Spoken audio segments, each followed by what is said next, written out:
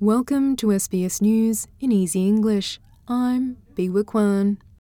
Employer groups are concerned that criminal penalties could be imposed on employers who breach what's being legally drafted as the right to disconnect from work. Draft legislation passed the Senate, which gives workers the right to ignore out-of-hours calls and emails. There's recognition that employers could have a legitimate reason for contacting staff at home, like offers of shifts, but there's still the prospect that employers could be fined $18,000. The Minister for Employment and Workplace Relations, Tony Burke, says the government will be looking to adjust the legislation to provide more clarity. These laws about industrial relations are about making sure that people who go to work are not treated or taken for granted as sort of commodities. There's been fines in the Act since, 1907, but the issue of the criminal penalties we accept should be clarified. Reserve Bank Governor Michelle Bullock says inflation and cost of living pressures remain a challenge for Australian households.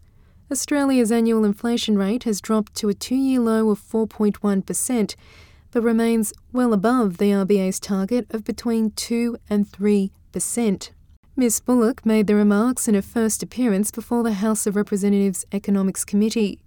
She says there are encouraging signs that inflation pressures are easing, but challenges remain. One thing that has not changed since our previous hearing in 2023 is the challenge presented by high inflation.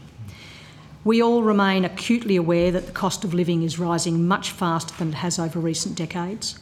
It's been evident over the past couple of years in many of the essential goods and services we all buy, but also in a myriad of other goods and services that we might regard as a bit more discretionary.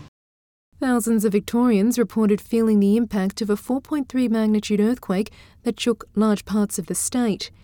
It hit near Leongatha in the Gippsland region, 135 kilometres southeast of Melbourne, in the early hours of Friday morning. The chief scientist at the Seismology Research Centre, Adam Pascal, says it's the biggest quake to hit the state since October, when a 5.0 magnitude earthquake struck southwestern Victoria. Vote counting is underway in Pakistan in a general election marred by militant attacks and the suspension of mobile phone services. Three-time Prime Minister Nawaz Sharif is ahead in early counting, in an election a number of analysts say is among the least credible in the country's post-independence history. There have been allegations of pre-poll rigging amid a wide crackdown on former leader Imran Khan's party.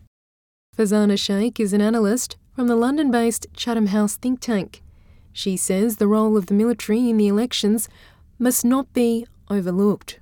The Pakistan Tehreek-e-Insaf, the Justice Party, led by former Prime Minister and now incarcerated leader Imran Khan, is almost surely not going to have a chance of forming the next government.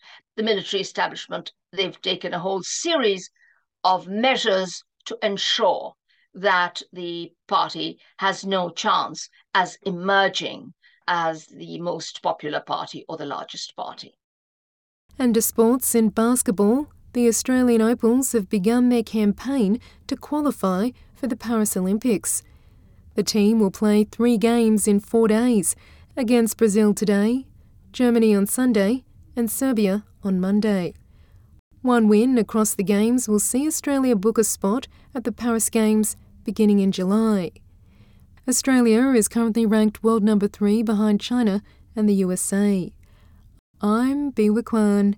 This has been SBS News in Easy English.